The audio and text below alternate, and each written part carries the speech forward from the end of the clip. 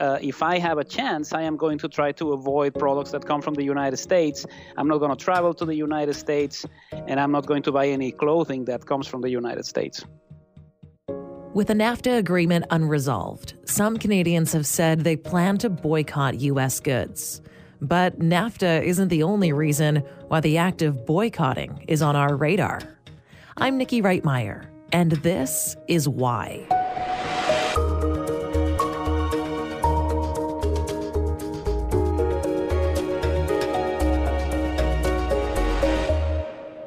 Back in the early 90s, our relationship with the U.S. was pretty good. In 1992, Prime Minister Brian Mulroney signed NAFTA, along with U.S. President Bush Sr. and the President of Mexico. That was the creation of the North American Free Trade Agreement. President Bush met today with the leaders of Canada and Mexico to share their views on the new North American Free Trade Agreement. They gathered in San Antonio, Texas, and looked on as trade negotiators initialed the 2,000-page document. Work on the trade pact was completed back in August. The deal would take effect in 1994, pending approval by the legislatures of all three countries. Trade representatives say this arrangement would create the world's largest and strongest trading bloc, covering 360 million people. Coming next on C-SPAN, we take you to San Antonio for today's ceremony. Our coverage begins with the remarks of President Bush. Very nice, welcome. Here's some of your business people here. Please be seated. And may I start off by saluting President Salinas and Prime Minister Mulroney. Welcome to the city of San Antonio. President Bush, well, I think you and I have been through some of this before. And I think that I can say quite clearly, Mr. President, that without your persuasive leadership in the implementation of the Canada-United States Free Trade Agreement almost 4 years ago now, we would today have no free trade agreement upon which to build this remarkable day here today. But a lot has changed between then and now. I'm going to tell our NAFTA partners that I intend to immediately renegotiate the terms of that agreement to get a better deal by a lot, not just a little, by a lot for our workers. Even during his election campaign, now President Donald Trump vowed to renegotiate NAFTA or just scrap it altogether. What resulted was a trade breakdown between the three nations. America threw the first blow, slapping tariffs on Canadian steel and aluminum in the midst of NAFTA renegotiations. Canadian Prime Minister Justin Trudeau condemned President Trump's tariff decision. It would be with regret, but it would be with absolute certainty and firmness that we move forward with retaliatory measures. U.S. President Donald Trump has threatened to impose tariffs up to 25% on all cars and auto parts imported to America from foreign countries, including Canada. I mean, actually, in some countries, including Canada, a tax on cars would be the ruination of the country. That's how big it is. It would be the ruination of the country. Now to Trump's latest shot at Canada. While he was speaking to business leaders in Washington today, he went off on a bit of a tangent about trade, and he accused Canada of being a nation of shoe smugglers. The tariffs to get common items back into Canada are so high that they have to smuggle them in. They buy shoes and they wear them. They scuff them up. In Washington, Canadian negotiators are still talking with their American counterparts, trying to reach a NAFTA deal. Chrystia Freeland headed back to Washington today as they're still trying to hammer out some sort of NAFTA renegotiation. Now, the two main sticking points seem to be dairy tariffs and the resolution clause. Canada's negotiating team has failed to sign a trade deal with the U.S. We're continuing to work very hard, and we are making progress. We're not there yet. Eventually, U.S. and Mexico came to a deal. Hello, everybody. But Canada was shut out. It's a big day for trade, big day for our country. A lot of people thought we'd never get here. So we wanted to find out how Canadians felt about this impasse, President Trump's stubborn stance, and our inability to find common ground with the U.S. If the American government is going to be tough on trade, will you boycott U.S. goods in retaliation? we've decided that we don't want to spend any money going to the States, so we're traveling in our own country, Canada. I just don't want to support what's going on there. I want to support the people, but they're economic, and because of all the tariffs that he's trying to put onto Canada, I don't agree with it. I think it's crazy. I would say no. I mean, I get people aren't happy with Trump and everything that's going on with him, and yeah, granted the guy's not exactly like gentle in dealing with people, but the services and all of that stuff doesn't come up from him. It comes from other people, and other people trying to make like a living, and by boycotting that, you damage them more, and they may share the same ideals as you. So I feel it's not really fair. Some stuff, yes. If you could get it anywhere else, if you get from somewhere else, then it'd be fine. I'd rather buy Canadian. No, just because of the history of the trade of the country, and Donald Trump will be gone before we know it. At this point, no, it hasn't affected my spending. I haven't seen the price increase. Kind of a wait and see. Yeah, I might stick it to him. Right now, not yet, but if his action keeps on being so aggressive against Canada, I think I will. No, in fact, well, we just got back from Vegas, so what does that tell you? A company called Research Co. did a survey asking Canadians that very question. Will you avoid buying U.S. products because of the trade dispute? For more info, I called up Mario Canseco. Hello. Hi, Mario. It's Nikki. How are you? Good. I was calling you. He's the president of Research Co. So I find it so interesting, this idea that because of what's been happening with NAFTA, or I can assume because of what's happening with NAFTA, that Canadians are saying that to some degree, we're ready to boycott American products. Is there really that many Canadians who are behind this movement? Well, there's definitely a little bit of a shift going on here in BC particularly. When I was asking about the possibility of Trump becoming president a couple of years ago, we didn't see a lot of Canadians who were happy with the idea, aside from a couple of pockets of support in Alberta and in Ontario, which is essentially those groups who are always saying, well, it's time for somebody new and it's time for somebody to change the way politics works. We always saw a higher level of animosity towards Trump, and I think that has increased dramatically because of his actions as president, particularly when it comes to NAFTA. And I think that's one of the reasons for the fact that we have so many who are saying, if I have a chance, I am going to try to avoid products that come from the United States. I'm not going to travel to the United States, and I'm not going to buy any clothing that comes from the United States. I wonder if there was a different president at the helm, a more likable president. Let's say, Barack Obama is still a president of the United States of America, but we were still having major NAFTA issues and trade issues. Would the reaction from Canadians be the same?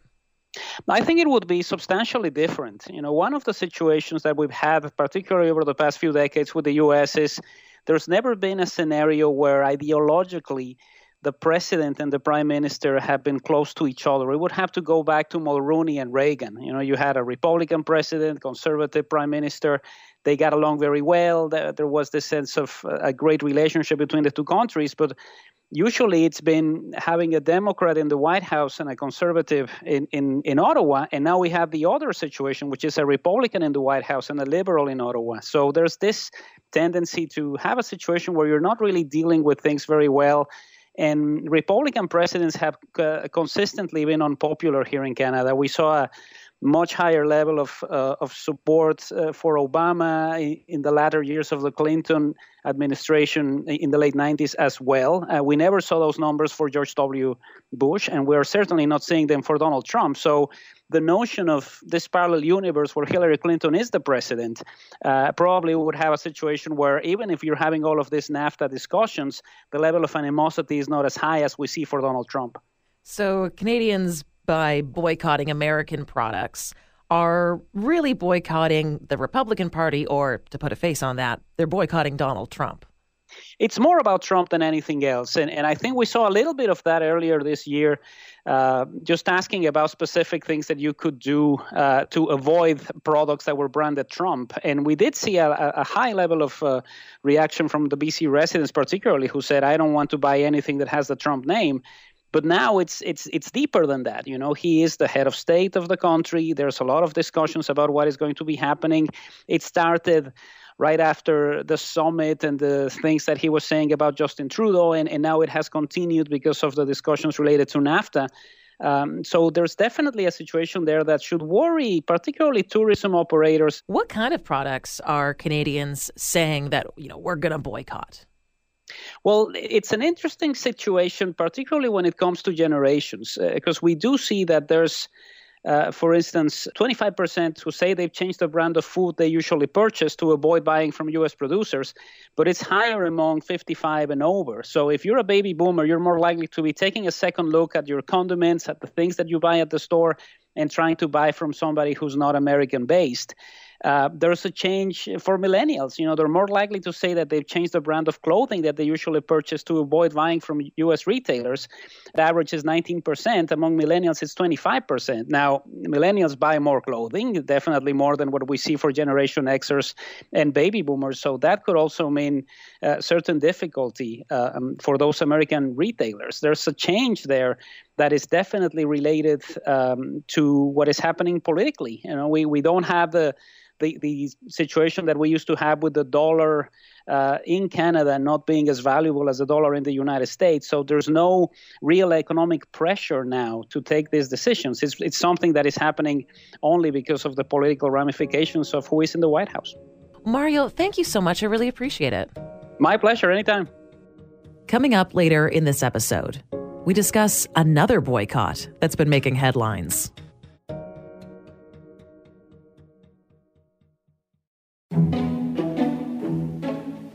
But the Canadian boycott of NAFTA goods is not the only boycott happening right now in the news. Nor is this the first time in Canadian history that something's been boycotted.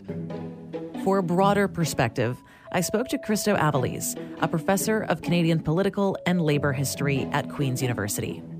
Generally what happens is that Canadian-American relations go through waves. Generally the relationship's been positive for most of history, but, there have been times where it's been negative. In recent years, it was quite positive because most Canadians generally had at least a neutral or positive view of President Obama.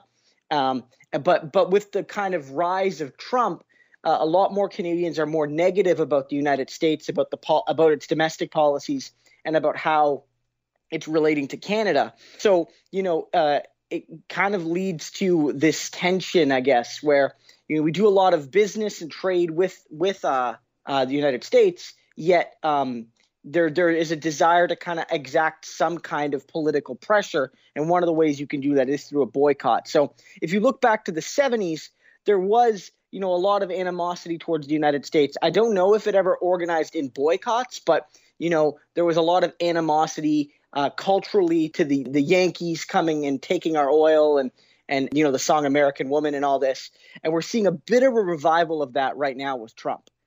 What would, in general, inspire someone to boycott something, whether or not it's the United States and their products or, a store down the street? What inspires boycotts?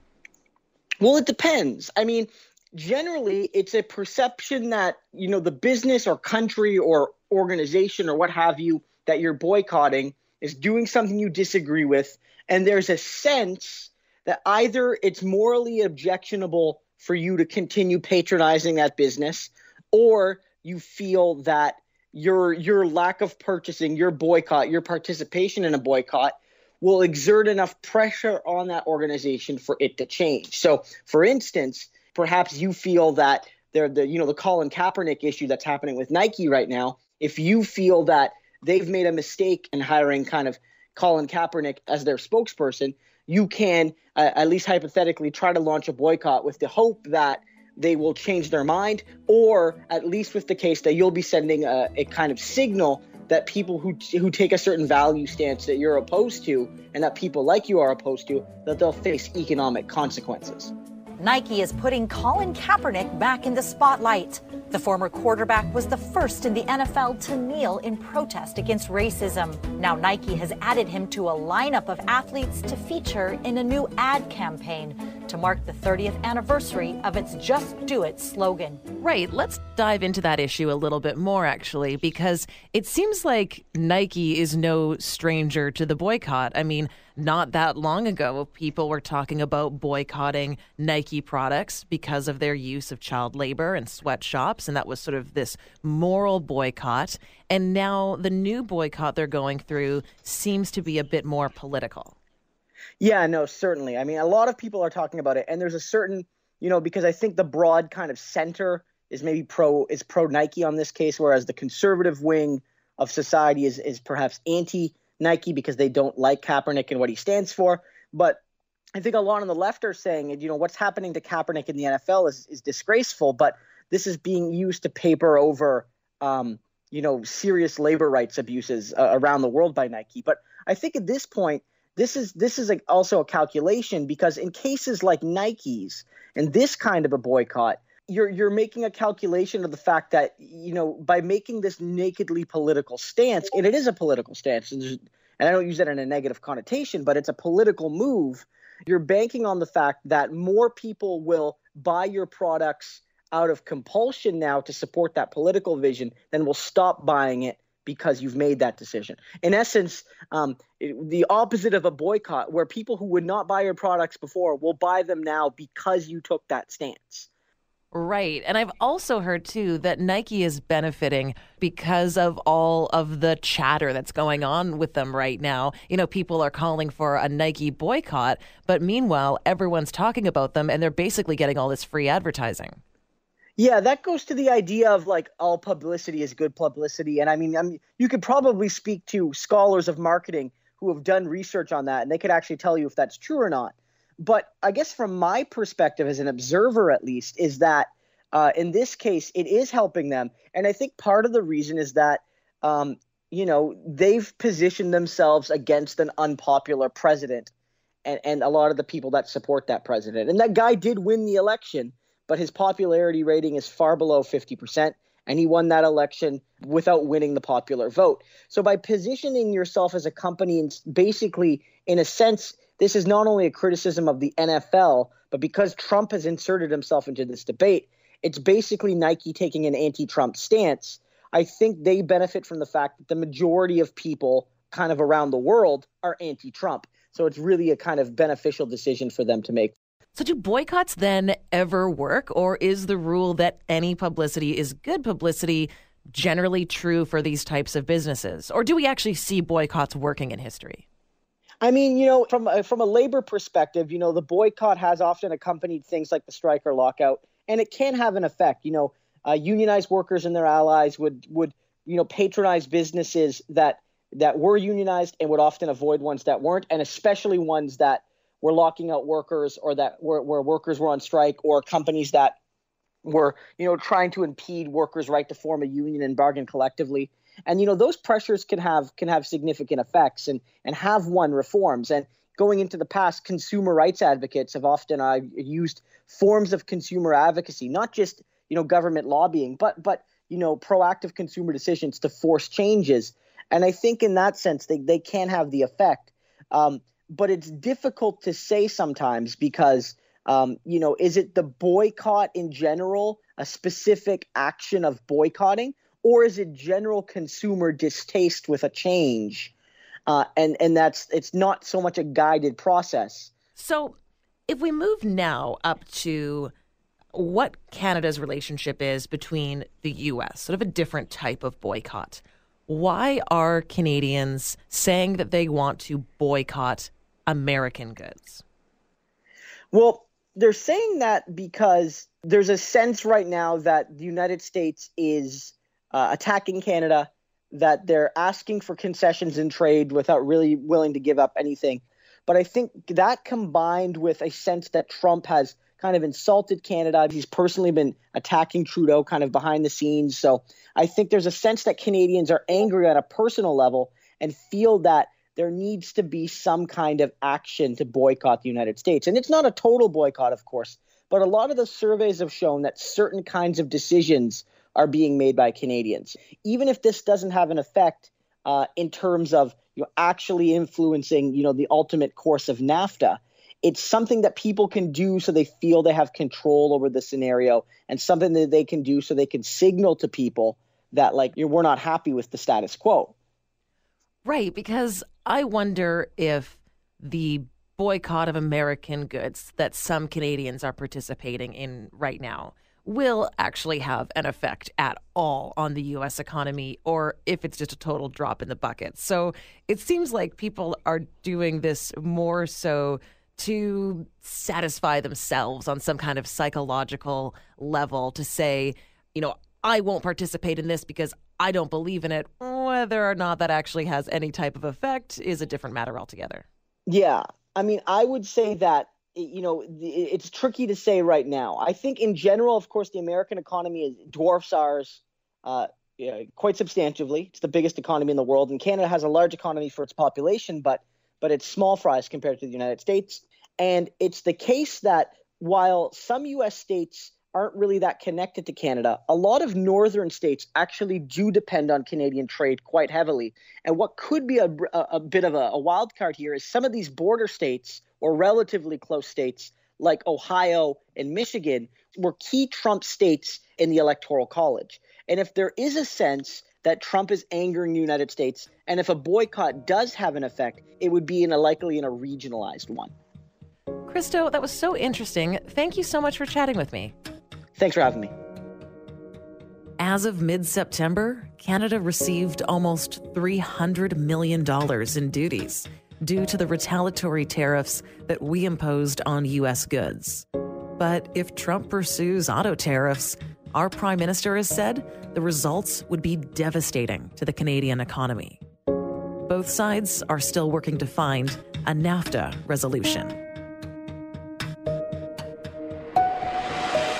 This Is Why is produced by John O'Dowd and me, Nikki Reitmeyer. You can find us on Twitter @ThisIsWhy, or contact us via email, thisiswhy@curiouscast.ca.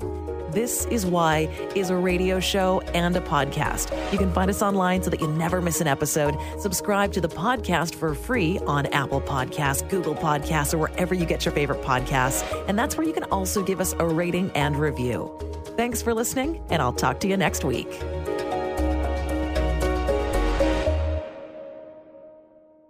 And while you're subscribing to This Is Why, check out the new podcast from Curious Cast called When Life Gives You Parkinson's. It's the true story of one man's journey with an incurable disease. Join Larry Gifford as he learns about research, talks to experts, and meets inspiring individuals in the Parkinson's community. When Life Gives You Parkinson's is available now.